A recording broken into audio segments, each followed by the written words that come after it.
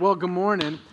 I just want to reemphasize that because life groups matter so much around here. We say that they're the backbone of our church because we all need community. We just do. So if you have participated in Rooted, but perhaps the group didn't stick for whatever reason, or it did, but it just wasn't quite a fit for you, out on the patio today, you can get plugged into a group, and we would love to help you do that. Don't give up on the whole group thing. You didn't give up on dating because you went on a bad date, right? So keep meeting people, keep connecting with people, keep trying this group experience because life is just better together. That's one of the things that we firmly believe around here. If you found a perfect group, don't join it because you'd mess it all up. There's just no perfect group because we're not perfect, but it's worth it. So on your way out of here, if you're not in a life group, get connected. Okay, last week we talked about this idea of happiness and what it means to be truly happy. We read these two verses. I'm going to read them to you again. This is from Romans chapter 5. It says, "By faith we have been made acceptable to God, and now because of our Lord Jesus Christ, we live at peace with God. Christ has also introduced us to God's undeserved kindness on which we take our stand, so we are happy as we look forward to sharing in the glory of God." We said that happiness is about a who, not a what. That no thing will ever make you happy. If you missed this message from last week, listen to it online, subscribe to the podcast, email the link to someone else. We said that peace with God paves the way to peace with others and peace with self. And today we're going to pick up where we left off. We mentioned this one verse when Jesus taught his followers how to pray. You've heard this even if you've never been in church before. You've heard this famous prayer called the Lord's Prayer. One of the lines is, Jesus says to pray to God, "Your kingdom come on earth as it is in heaven." Strange thing, right? Your kingdom come here like it already is there beyond what we can see. But that's not our experience, is it? I mean, there's still really hard things here. This world that you would look around and say it's kind of a mess. Life doesn't go the way we want and anticipate. This certainly can't be the fullness of what God's kingdom is supposed to feel like on earth. And so we move to the next verses in the Romans chapter. But that's not all, Paul says. We gladly suffer. What? Who gladly suffers? What does that even mean? We gladly suffer because we know that suffering helps us to endure. And endurance produces character, which gives us a hope that will never disappoint us. All of this happens because God has given us the Holy Spirit who fills our hearts with His love. According to Paul, you can suffer and be happy. That's kind of crazy in our world that we live in, right? Paul is writing this letter of Romans to a place, an actual place called Rome, to actual people trying to follow Jesus in this place called Rome.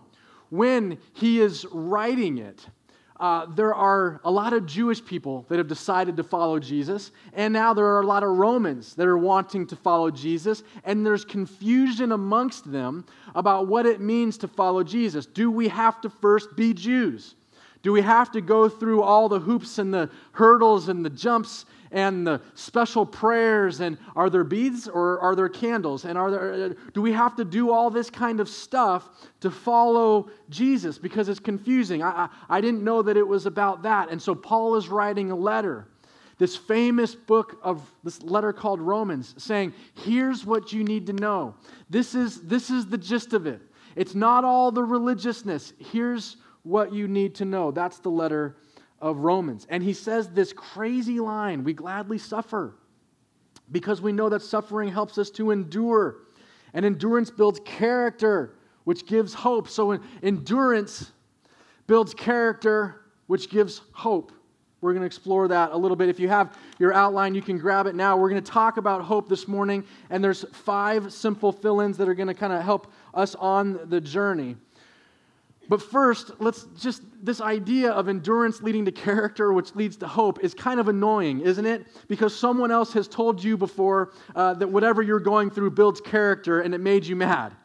You're like, I don't want you to tell me that this is building character. That's not what I want to hear. I don't want to go through this thing anymore. That's kind of the point, is I don't want this character building exercise. I'll pass if at all possible. I remember when I was a kid, like 14, I was going to high school and my acne just broke out. It was so devastating. It was embarrassing. It was like all in here and it was not good. And my mom took me, she had like a little bit of compassion for me. She took me to the dermatologist and they prescribed this medicine that you have to keep in the refrigerator. It's like so potent that it has to be refrigerated all the time.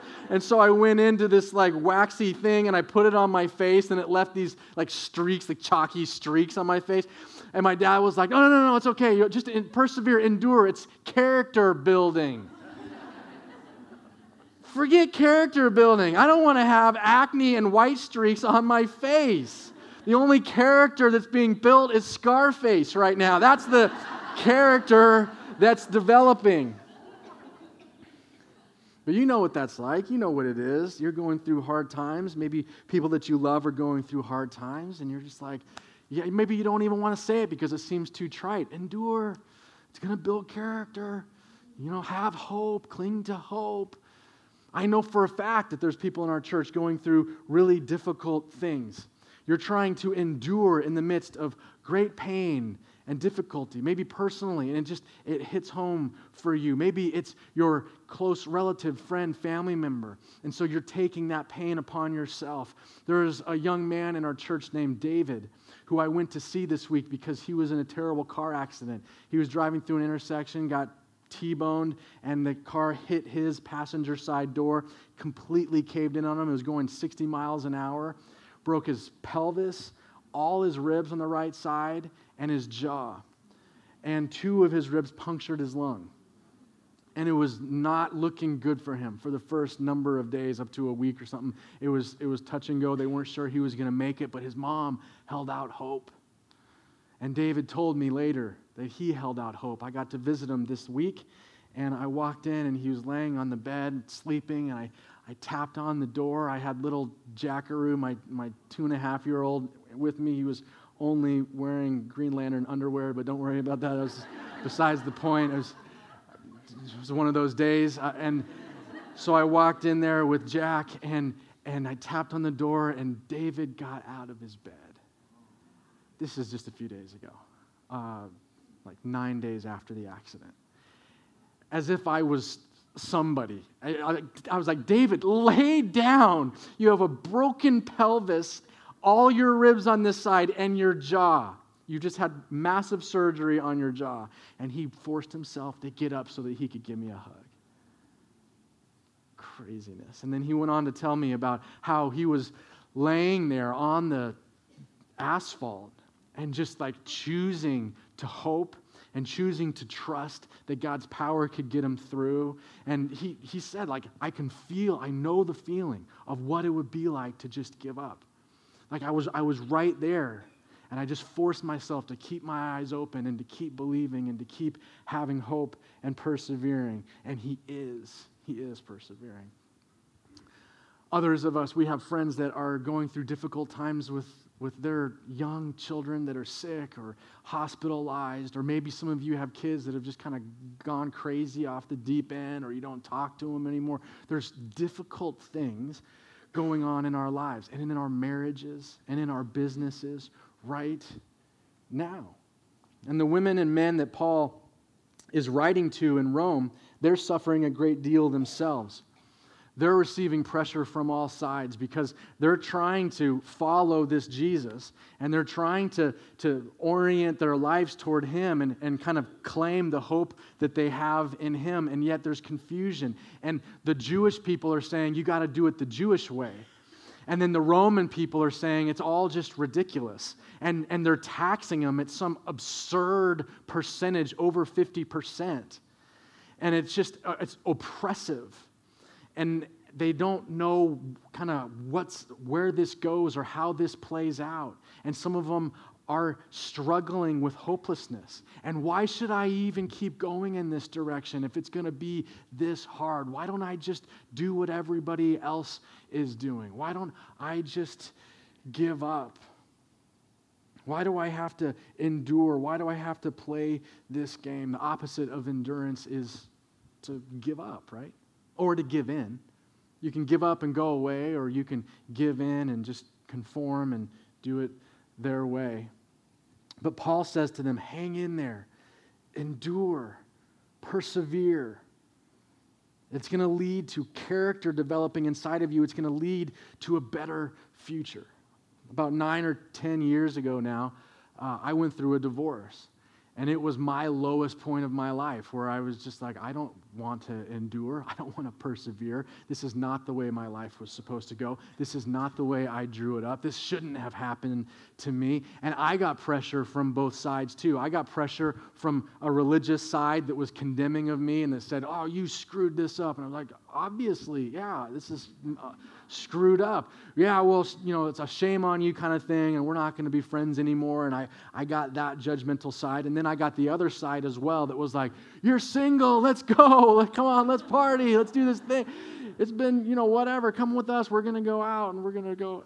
And there was pressure from both sides, and part of me wanted to just cash it in. Part of me wanted to just go and say, forget this. I tried to live this good moral life for the most part, and this is how it plays out. I have to go through this pain. I have to go through this disappointment, and there was a big part of me. You've been there if you've ever gone through really difficult things. There's a big part of you that just wants to say, I'm going to do things my way. I want to do things the way I want to do them. Hi, guys.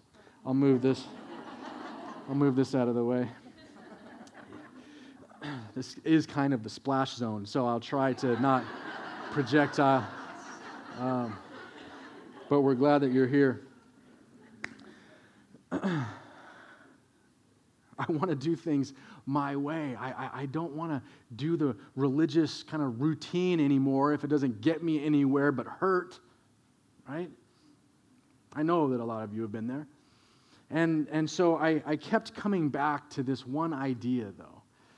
When Jesus had a bunch of his followers leave him, because it was getting too hard and he wasn't fixing their lives in the world fast enough like they thought he should.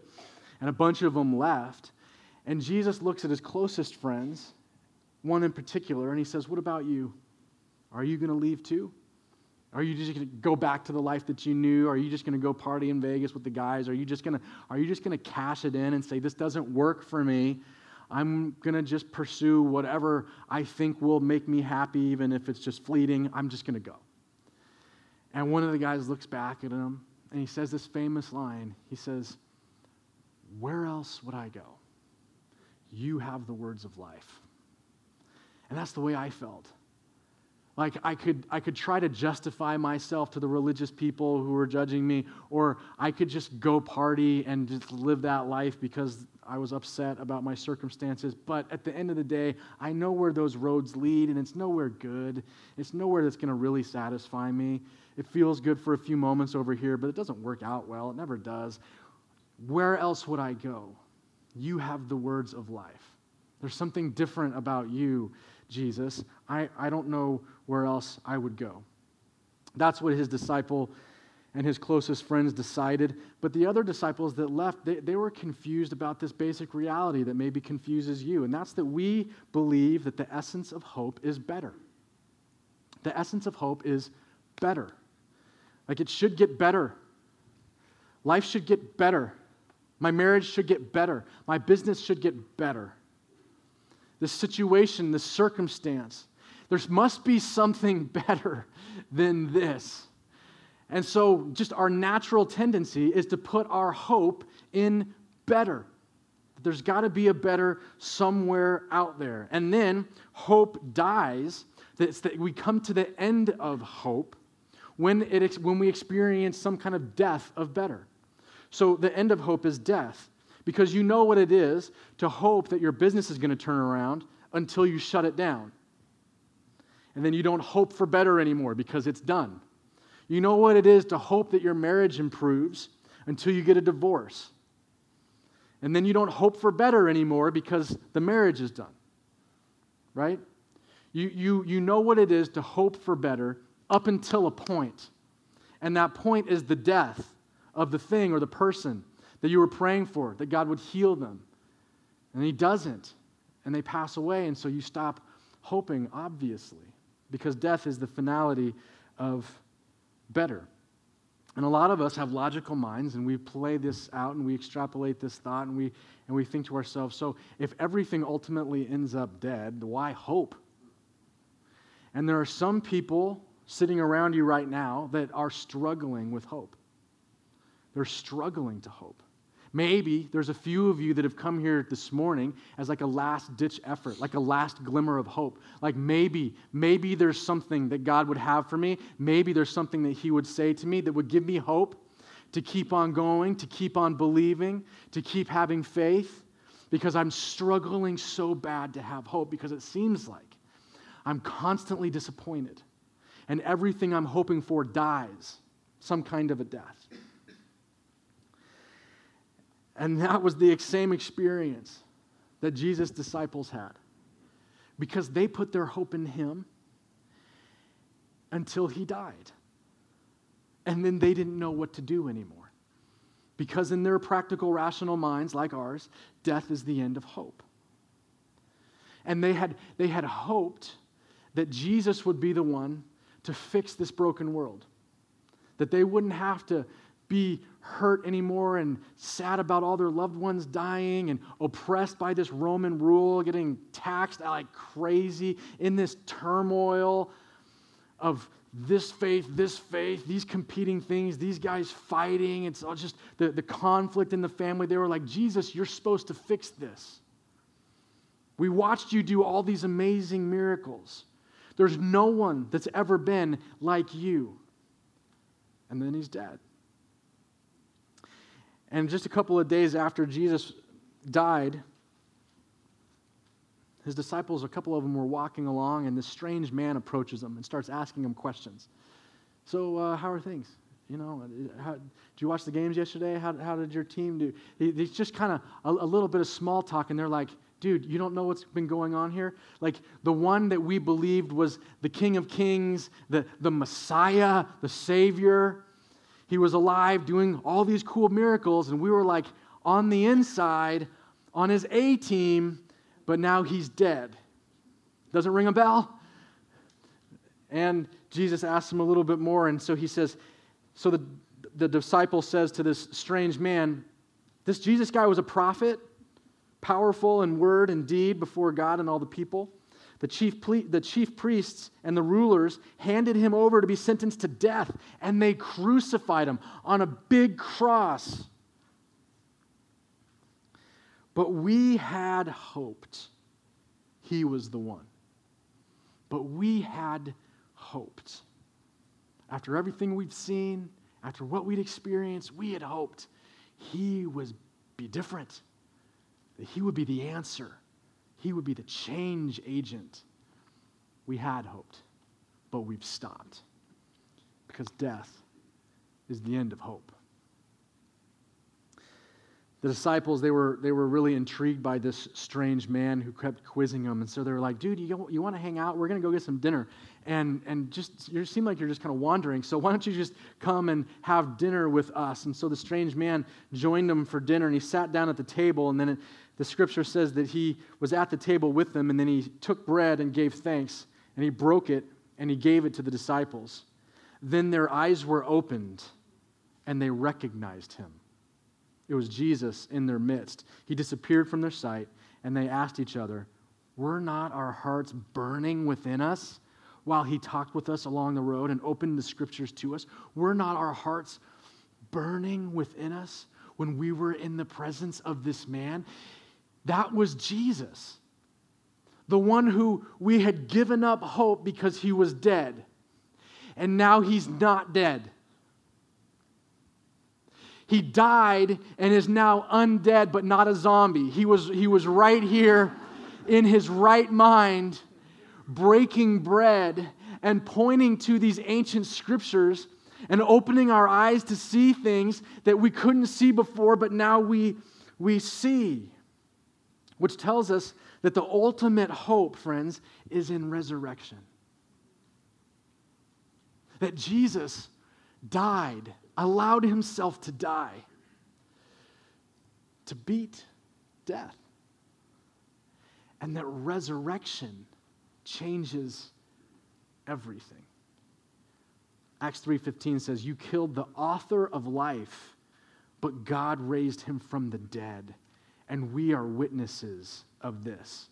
We saw him. We've interacted with him. There was no one at that time that was thinking that this was a possibility. It wasn't like they were sitting around watching football thinking, you know how Jesus died? This could go one of two ways. Like, he could stay dead, or I guess he could rise from the dead. That wasn't a conversation that was happening, because resurrection wasn't a thing until Jesus did it. Like, you and I talk about resurrection, and it's still intellectually really difficult for a lot of people to believe, understandably so. But in that day, it was not even a conversation. It wasn't a topic that ever came up because Jesus hadn't done it yet. And so death was still the end of hope until it wasn't. And until the one who was killed on a cross and put in a tomb is back standing and walking around again. Until death had been overcome. They said, didn't our hearts burn within us when we were with this man? Some of you know exactly what that's like.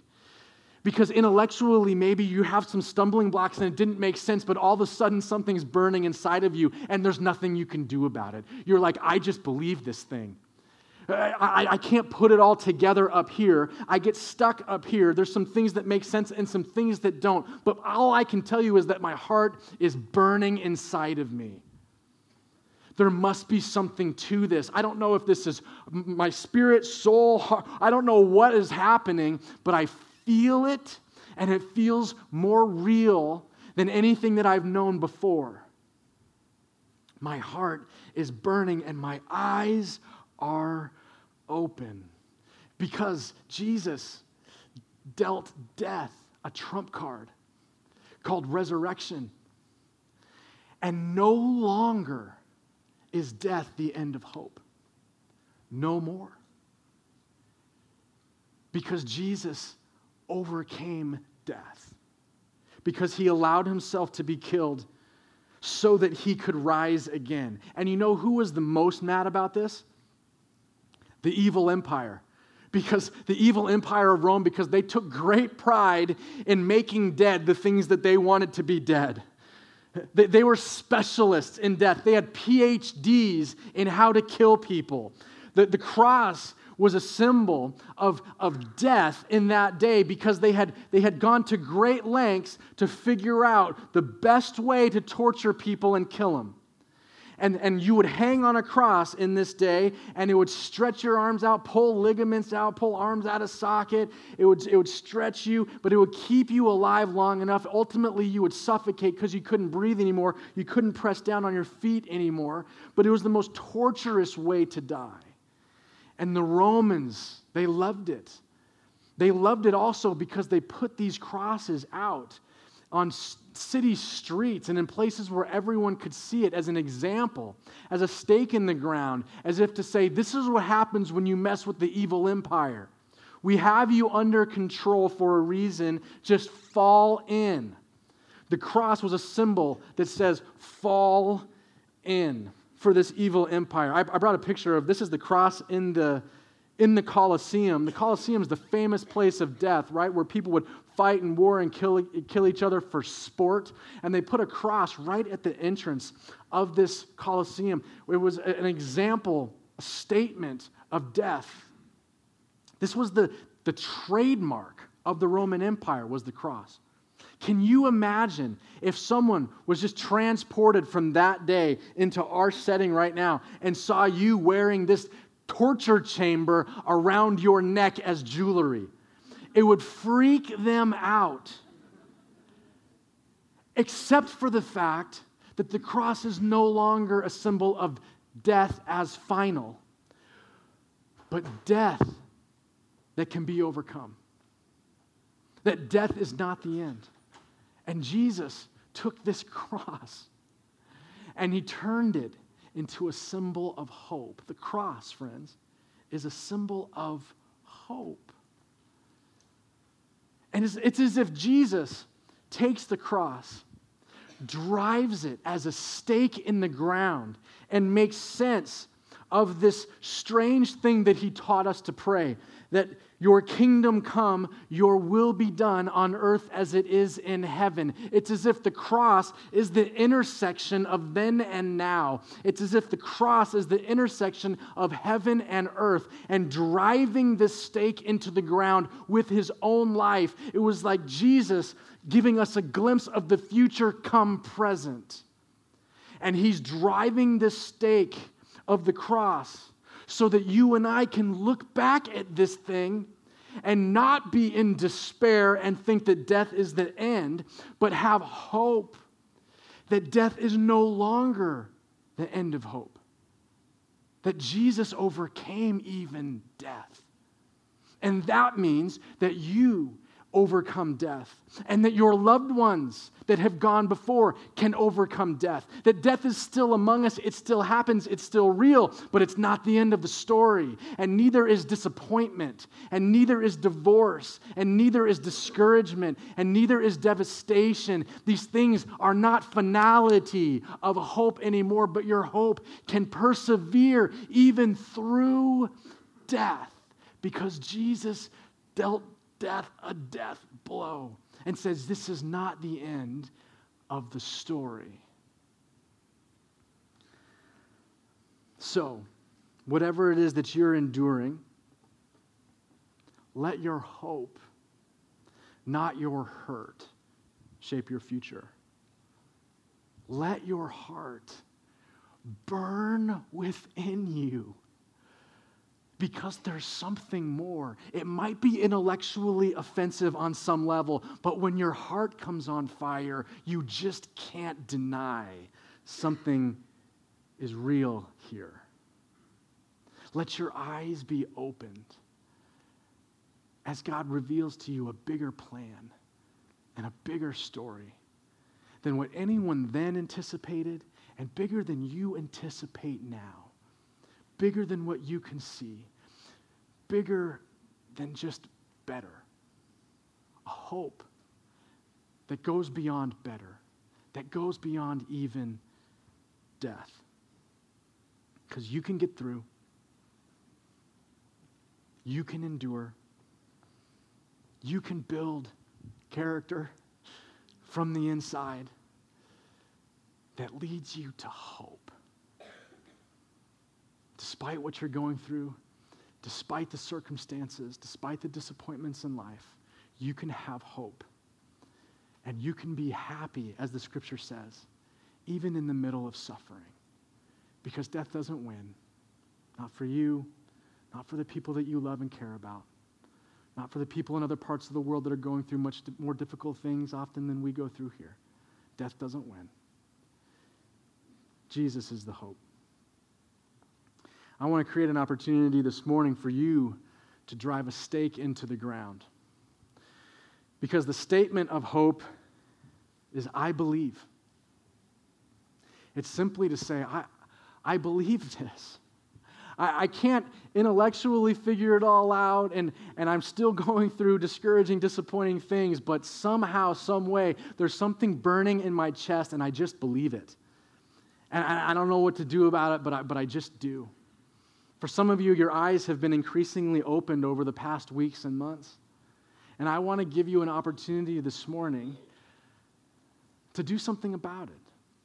To do what we referred to last week as making this a spot, a place where you encounter Jesus. Romans 10:9 says, if you openly declare that Jesus is Lord and believe in your heart that God raised him from the dead, you will be saved. Jesus' resurrection means new life, not just for him, for you. It means that death is not the end of the story. It means that you can endure and persevere and have hope, no matter where you are, no matter what you have done, because Jesus made a way. He made a way. And so I want to I want to take this moment and allow some of you to stand up and say, I believe, and do what the Scripture says, to openly declare that I have hope beyond better, that I believe that Jesus died and was rose from the dead for me, that I could have relationship with him. And even if you don't know all the Bible verses, and even if you've done really bad things in your past, that you can drive a stake in the ground knowing that this hope is for you, just like for anybody else. So I want to invite you, if that's you, if maybe you have never openly declared your belief in this story, in this Jesus, I want to invite you to do so. I know that for some of us, you're sweating profusely, and I know that there have been times when I was younger where it was just like so sweaty and overwhelming, and I wasn't sure I was bold enough to stand up. But I think it's important if you would be so courageous to make this the day you drive a stake into the ground and say, I believe. I believe. If you've never done that, or if you took a major detour in your life, but you're back and you're like, okay, I get it now. My eyes are being open and there's just something burning in my chest that I can't deny. And I just got to do this. I want to invite you to stand and just simply say, I believe, right now.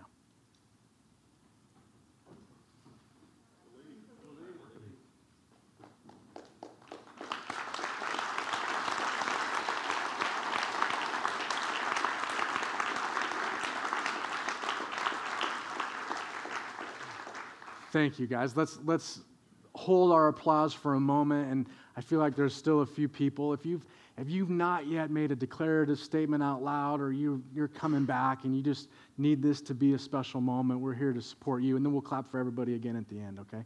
Just stand up and say, I believe. Let's celebrate with our friends this morning.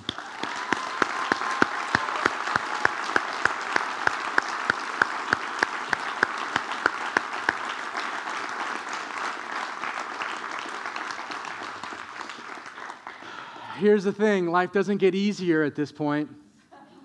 That's why disciples walked away back in the day. That's why people get confused and struggle now. It doesn't necessarily get easy, but now you can have hope that regardless of what circumstances come your way, regardless of anything that happens or goes wrong, that death is not the end. It's not the end. That's the good news. That's what Jesus did. That's what it's all about. It's not about religious mumbo-jumbo and hoops and things to jump through and prayers that you have to recite perfectly and things you can and cannot do. It's this thing that has happened where Jesus drives a stake into the ground and he connects heaven and earth and says, heaven is on its way here. It's coming. My will being done. It's coming. It's happening. Endure. Persevere. Have hope despite the circumstances. And you can have hope today. That's the good news of Jesus. And I'm so grateful that you guys were courageous, some of you. God, we are grateful for your incredible sacrifice to make a way for us, that we can have hope in the middle of whatever kind of painful thing we're trying to endure. And we know that this hope will not disappoint us. We cling to your good news, God. And we invite all of us, we invite you to continue to open our eyes and continue to burn inside of us and give us the energy and the passion and the power and the strength to endure and to follow you and to make the most of the life that you have marked out and carved out for us, God. That's what we want because we believe. Amen. Would you guys stand with us and sing as we finish?